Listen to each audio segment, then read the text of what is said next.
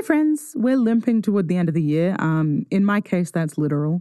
So while I'm not blitzed out of my mind on painkillers anymore, I did have an appointment with the orthopedics unit and it made me so angry that I lost a chunk of my week to a rage blackout, which means that we have a rewind episode lined up for you today.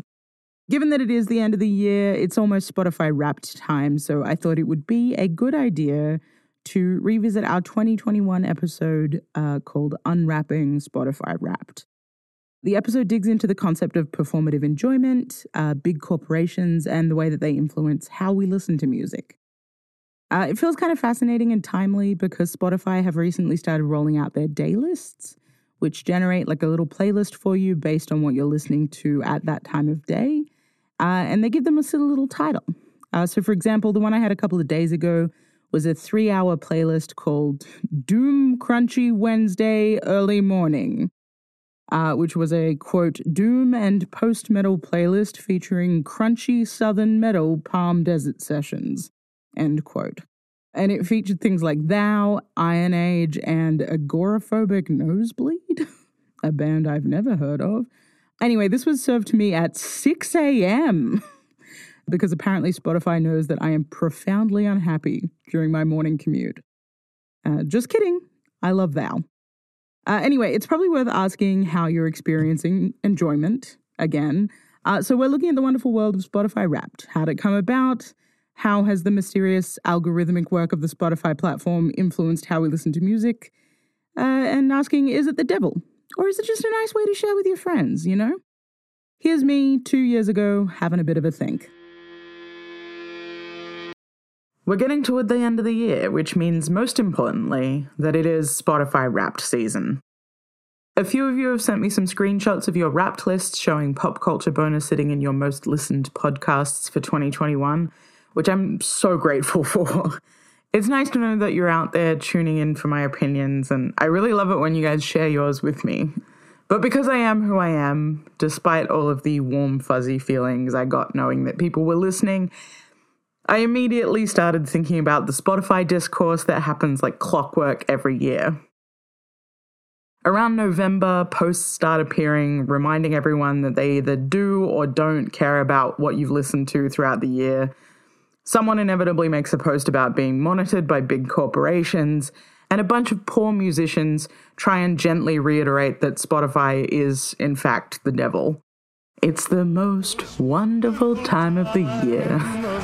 I was going to sort of sing that and then I kind of gave up. I'm Alex. This is Pop Culture Boner, the podcast edition. And today I'm thinking about Spotify Wrapped.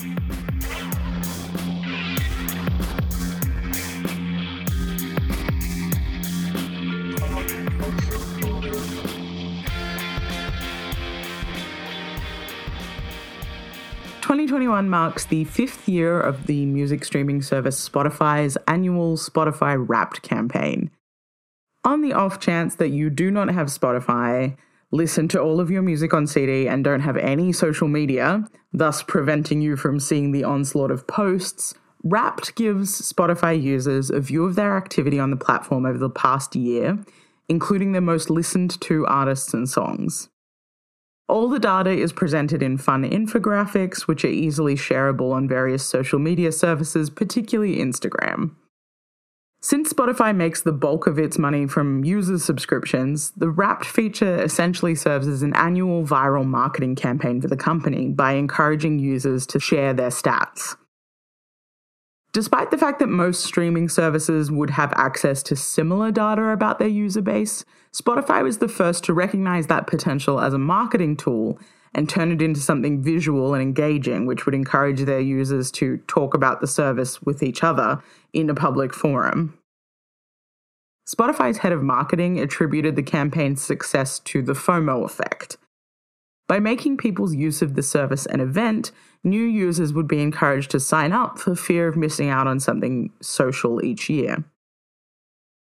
The whole thing is now considered a best-in-class example of social advertising by heads of marketing for other megacorps like Pepsi or McDonald's. The fact that it is, at its core, a marketing campaign is likely part of the inspiration for the incredible discourse that happens around Wrapped every year. Once a year, someone tweets something like, "This is your annual reminder that no one cares about your Spotify Wrapped." Then someone quote tweets it with, "I care so deeply. Show me your Spotify Wrapped." And then you open the replies for any of those tweets and there's inevitably hundreds of responses saying stuff like, "Let people enjoy things," or like citing Spotify's horrifying business model and its poor treatment of artists as a reason that they cannot support the campaign. Anyway, because it happens like clockwork, I thought we could take a little look at Spotify itself, Wrapped, and the performative nature of enjoyment that's encouraged by the campaign. Does making your private moments with songs and artists public change how you actually listen to music? Let's get into it, shall we? Now, it would be remiss of me to do a podcast about Wrapped without talking about Spotify's business practices generally. Wrapped is a fun, colourful social thing, but as with most giant corporations, everything happening behind the shiny front-facing bit is kind of a nightmare. Which is why we're going to spend some time looking at the history of streaming. The company was launched in Sweden in 2008 by Daniel Ek and Martin Lorentzen. From there, it expanded into 184 markets, with more earmarked for 2022. It has 381 million active users and 172 million paying subscribers. It has a catalogue of over 70 million tracks, which includes 3.2 million podcast titles, including this one. Despite best efforts from competitors like Apple Music, Spotify continues to hold the lion's share of the music streaming market, and it's been the catalyst for changes to everything from the way many artists write and promote their music to the way that Billboard counts their charts. The incredible success of the platform is due to a confluence of factors. The first was an effort by the music industry to kill the retail single. Retail single, of course, referring to the song that you can buy individually without having to buy the whole album. Now, most people who listen to this podcast are probably in the age bracket where you can remember being able to buy CDs in thin jewel cases that contained your favorite song, plus one or two B-sides. I think I've still got Garbages When I Grow Up and Len's Steal My Sunshine floating around somewhere. There's a really great episode of Slate's podcast Hit Parade called The Great War Against the Single, which covers this off in full detail, and which is where I got most of this info from. But to give you a very brief summary, throughout the 1980s, the music industry pushed singles as a way to milk an album for as much as they could. 7 of the 9 songs on Michael Jackson's 1982 album Thriller were released as singles, for example. This was framed by Jackson as wanting to make an album where every track was killer. But it was also a really well-placed money-spinning exercise for Sony. But as they moved into the 1990s, labels changed tactic and started promoting songs that were only available for purchase on significantly more expensive full-length albums. That move is one of the reasons that a ragtag group of anarcho-communists like Chumbawamba were able to sell 3.2 million records in the USA alone, despite being the type of people who gave interviews about their own success saying, "Nothing can change the fact that we like it when cops get killed." Tub Thumping, or as you may know it, the I Get Knocked Down, but I Get Up Again song, was a lead single on the album Tub Thumper, rather than something that was sold as an individual release. Which is a great strategy for making money, but a really good way to breed consumer resentment amongst people who went from being able to pay $8 for a single to having to shell out $30 for an album. At the same time that this was happening, the internet was starting to really come into its own. And by the end of the 90s, file-sharing services like Napster were allowing average people to really easily pirate music from their peers. Which, to be clear, is the same thing that people have always done to share music. As soon as cassette players allowed people to record onto blank tapes, they started making copies of the things that they bought or taping songs from the radio to share amongst themselves. The difference with Napster was that people were able to do it en masse, not just in their immediate circle. At its peak, Napster had around 80 million users, but then, famously, Metallica found out that one of their singles had been leaked onto the platform and was receiving airplay on US radio stations prior to its official release.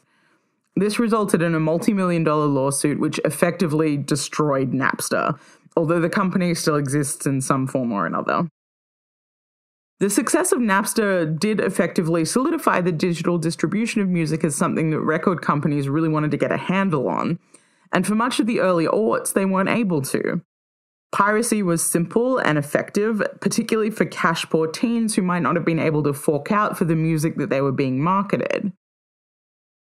Now, I'm not making a judgment call on piracy, nor am I admitting to anything, but I will say that there were studies which suggested that people who were sharing files and downloading music through services like Napster were actually more likely to then go and spend money on that music, as the service was kind of essentially filling the void that the calculated assassination of the retail single had left. Anyway, point is, enter Spotify. Where internal innovation strategies at labels were unable to come up with effective solutions for digital distribution and sales, Spotify was there with an offering. Let them host the music on the platform, and they would split the revenue with the labels. It was an immediate boon for the recording industry. Spotify was able to position itself as something positive for artists. They weren't just getting paid for individual record sales, they were going to be paid regularly when people listened to their songs. In the wake of the Napster lawsuits, there'd been some highly effective PR about how piracy was killing off honest musicians just trying to make a living, and subscription services were on hand to alleviate any consumer guilt about the convenience of digital listening.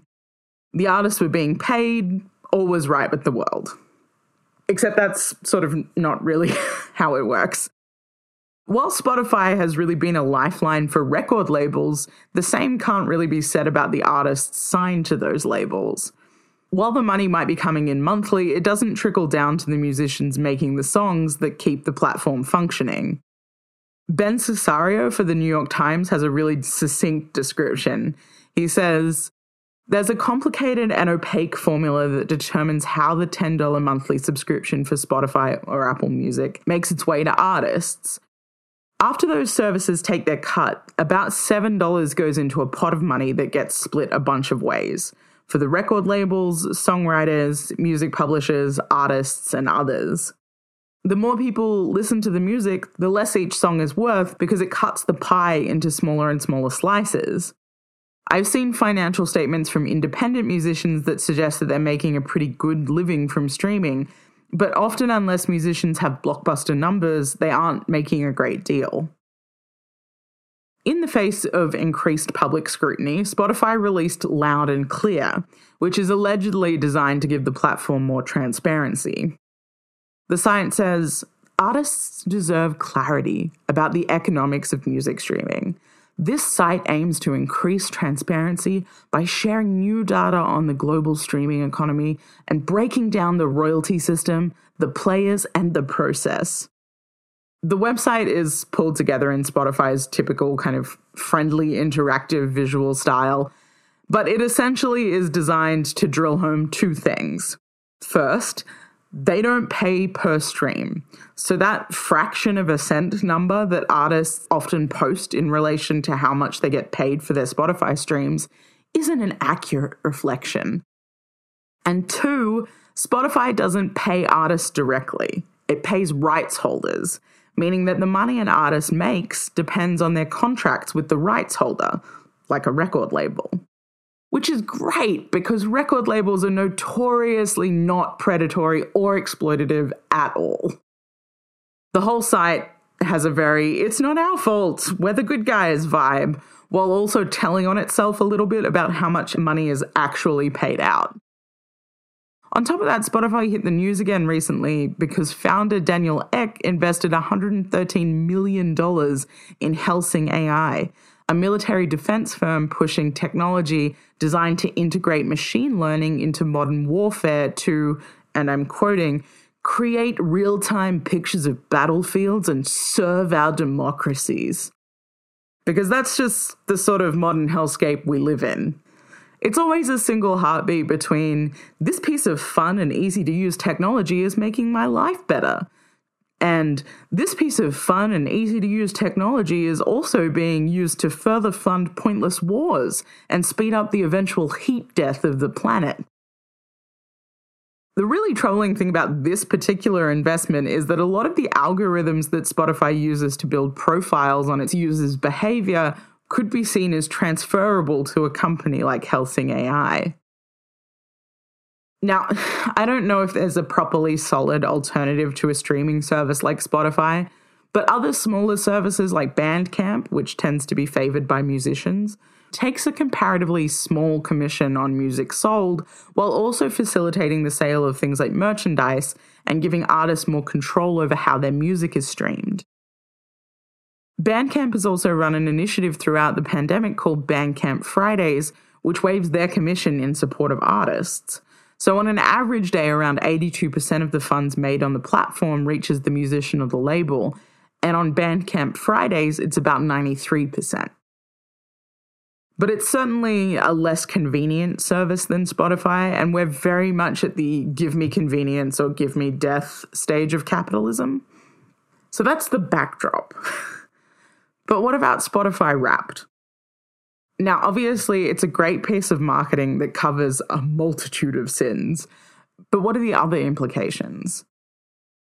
People have always liked to share music with each other, and they've always found innovative ways to do it. Mixtapes were such a common thing, people have based entire rom-coms around them. Every music documentary ever made has a scene where someone talks about stealing records from their cool older sibling. If you're looking for a fun rabbit hole to go down, you should check out the history of Russian Bones bootlegs, where bootleg vinyl records were made out of X-rays and were used to distribute banned music. The point is, music is social. We share it with each other because doing so is a little act of care. We heard something and we think someone we love might like it. It's intimate. But following the advent of social media, the ways that we're social with each other have become more performative, and music in particular holds a great deal of cultural capital in that sense.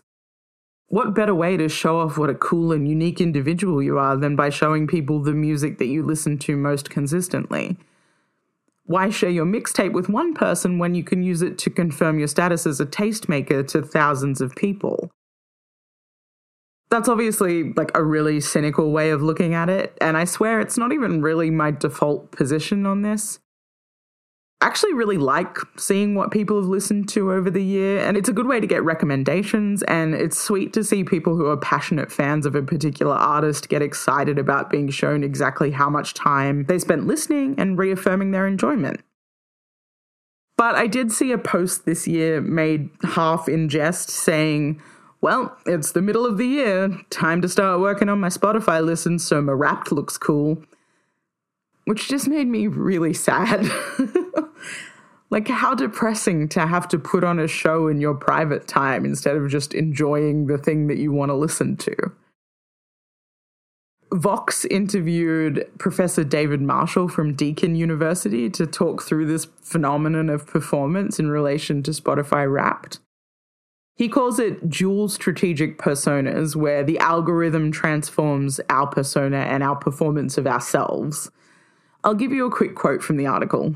It says, consumers increasingly understand that how they use an app influences the type of content that they see, creating a digital double consciousness where we realize that we're a digital construction, but we also realize that a digital construction is connected to who we are, who we think we are.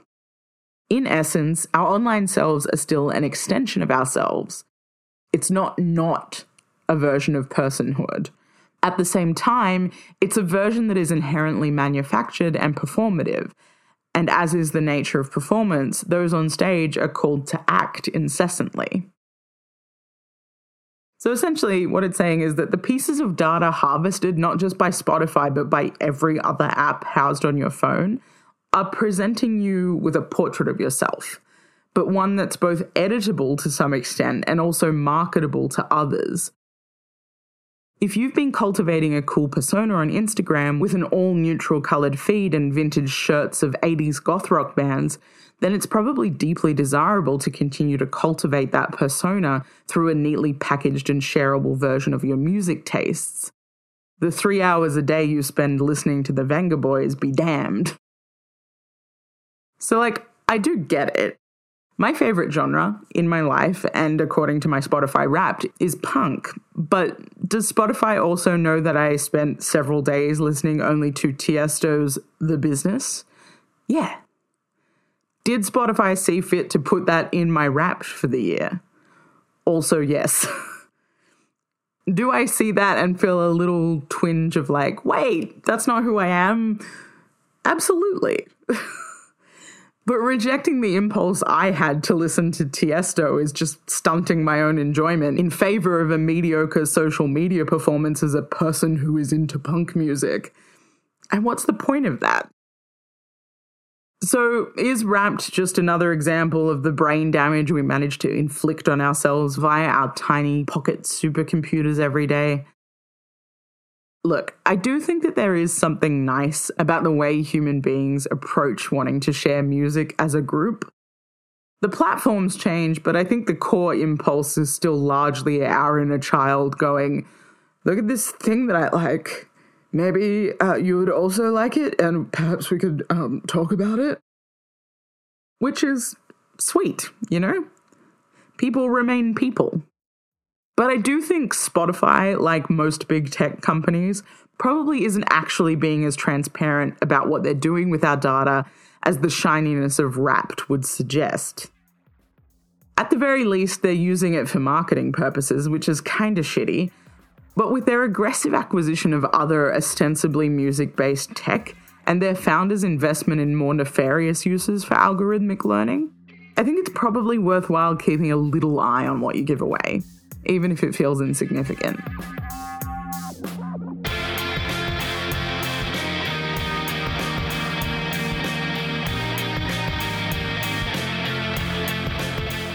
Well, that is my Spotify Wrapped opinion. It's also a wrap on this year's pod. Yay! We will have our usual Christmas bonus episode coming out in a couple of weeks, but for now, we're having a little break. Big thanks to Wesley for being the best tech gremlin a gal could ask for. And thanks to you guys for tuning in over the past 12 months. It's been such a treat to appear on your most listened lists and talk to you about pop culture. During the break, we'll be posting on Instagram and Twitter still, so you can follow us everywhere at Pop Culture Boner. You can also subscribe wherever you like your podcasts. Give us a follow on Spotify or a little rate and review on Apple. That way you won't miss the bonus episode or our inevitable return. All right, that's it from me. If you have any thoughts about the incredibly bad graphic design choices that Spotify made this year, talk to me about it next time you see me at the pub. Peace.